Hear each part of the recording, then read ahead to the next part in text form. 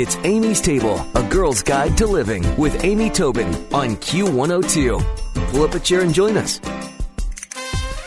Here's a startling statistic. 1 in 10 Americans, including children, are taking antidepressant drugs. And the World Health Organization predicts that by the year 2030, more people worldwide will be affected by depression. Dr. Andrew Weil is known as the father of integrative medicine, and he's joining us today to discuss the world's fastest growing epidemic, depression. Good morning, Dr. Weil. How are you? Good morning. I'm good. Well, you've had some spontaneous happiness, so there is a good outcome to all of this. But tell us a little bit about this epidemic of depression. It's unprecedented in human history. I think some of it is manufactured by the medical pharmaceutical industry, which has been very effective at convincing people that ordinary states of sadness are matters of unbalanced brain chemistry that require drug treatment. I don't believe that. We're not supposed to be happy all the time. Our moods are supposed to vary, although we're not supposed to get stuck in the lows or have them be so low that they interfere with our daily living. If you take that away, we're still left with a great deal of depression to explain. I think it's really a product of modern life. In essence, the life that our genes prepared us for and the life that most of us actually live have become very different. If you look at the few hunter-gatherer societies left on the planet today, depression is non-existent. And what are those people doing different from us? Everything. They're eating real food. They are not disconnected from nature. They enjoy the protection of tribal and social support. They're getting regular physical activity. They're not subject to the information overload that we are. Now, all those features of modern life, I think, combine to undermine our emotional well-being. Dr. Weil, our bodies have sort of evolved in that we've gotten taller and we've, changed over time a bit. Do you think our genes will evolve to catch up with modern life, or will modern life always be 10 steps ahead of our genes? Well, the problem is that modern life is changing so fast that it may not, our genes may not be able to catch up with that. For example, I mentioned that these primitive societies that enjoy the protection of strong social support. In my lifetime, I really can observe increasing social isolation in this culture. When I was growing up, people knew their neighbors. It's very common today not to know your neighbors. We can spend more time living in our insulated cocoons with our own entertainment centers. We interact more virtually with people than we do really. A lot of things are feeding into this, but social isolation strongly predisposes to depression, and I don't think our genes can keep up with that. It's happened too fast. Well, it sounds like somewhere in that is part of the information you offer in your book, Spontaneous Happiness, in that there's a way around social isolation, isn't there? I mean, that's within our own power, isn't it? Absolutely, and many of these things are within our own power. For example, happiness is contagious, as is depression. You can make an inventory of people in your life in whose company you feel more positive and more optimistic, and you can spend more time with them. So that's a simple thing you can do. You can limit information overload. You can pay attention to mental nutrition. What you feed your mind is as important as what you feed your body. If you consistently listen to sad music, watch sad movies, read sad books, the chances are you're going to be sadder than if you took other stuff in. Well, you mentioned that, moods are meant to be there and that we aren't all meant to be happy all the time and you just shouldn't get stuck in the lows.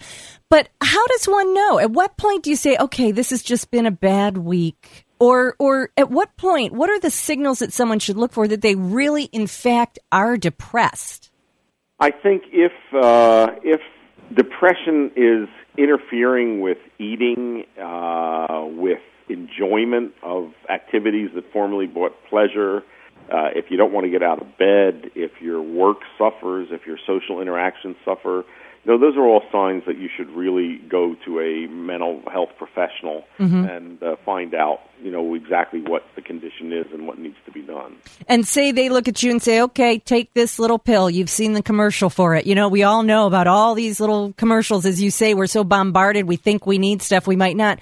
But you've got other solutions for us or additional solutions for us, don't you? Definitely. First of all, there's a growing body of evidence that in many cases, if not most cases, these drugs work no better than placebos. And it may only be in very severe depression that you can demonstrate an advantage over placebo. And the drugs are not benign. So if you do need to take them, if you're very depressed, even then, I think you want to limit the period of use, maybe to a year. And at that point, you want to wean off and find other strategies.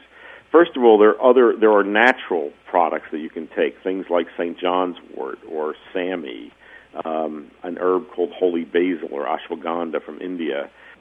You can take supplemental fish oil, correct vitamin D levels, but then there's all these lifestyle changes, making sure you're getting enough physical activity, really practicing some form of meditation, stress reduction.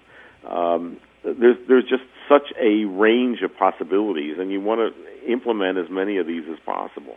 Well, I like the way that you've got the book breaking out into the theory, the practice, and putting it all together. And of course, you mentioned optimizing emotional well-being by caring for the body. And a lot of people first think depression is the head, but you're starting with the body.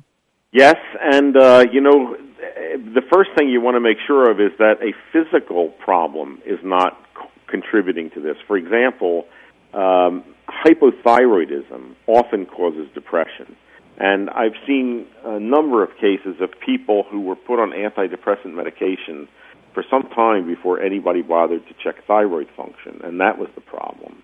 Other kinds of endocrine disorders may cause depression. A lot of the drugs that people use, both prescription and over-the-counter and recreational, can cause depression. For example, antihistamines really affect mood.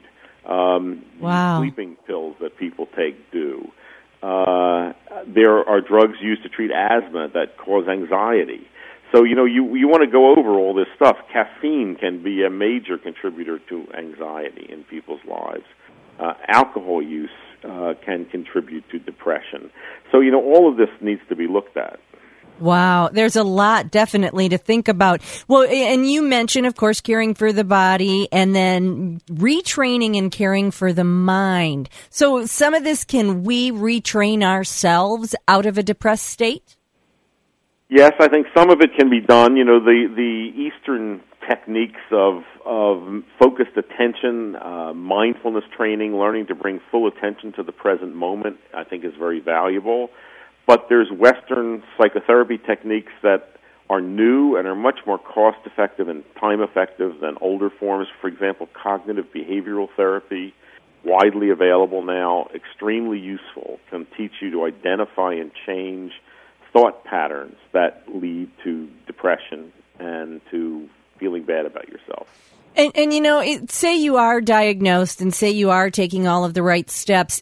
Depression isn't necessarily something then that you have forever, is it? I mean, do you have, once you're depressed, No, in fact, we were always taught that depression was self-limited, that it would resolve. Now, one of the real possibilities today is that the antidepressant drugs may actually prolong depression. And that the longer that you take them, the more likely you are to have to take them. If you give a drug that boosts serotonin in the brain responds by making less serotonin and dropping serotonin receptors. So the drug may create its own need. And this is why I say that if you've been on one of these things for a year, it's worth weaning off and finding other measures. You should do that with the help of the person who prescribed the drug.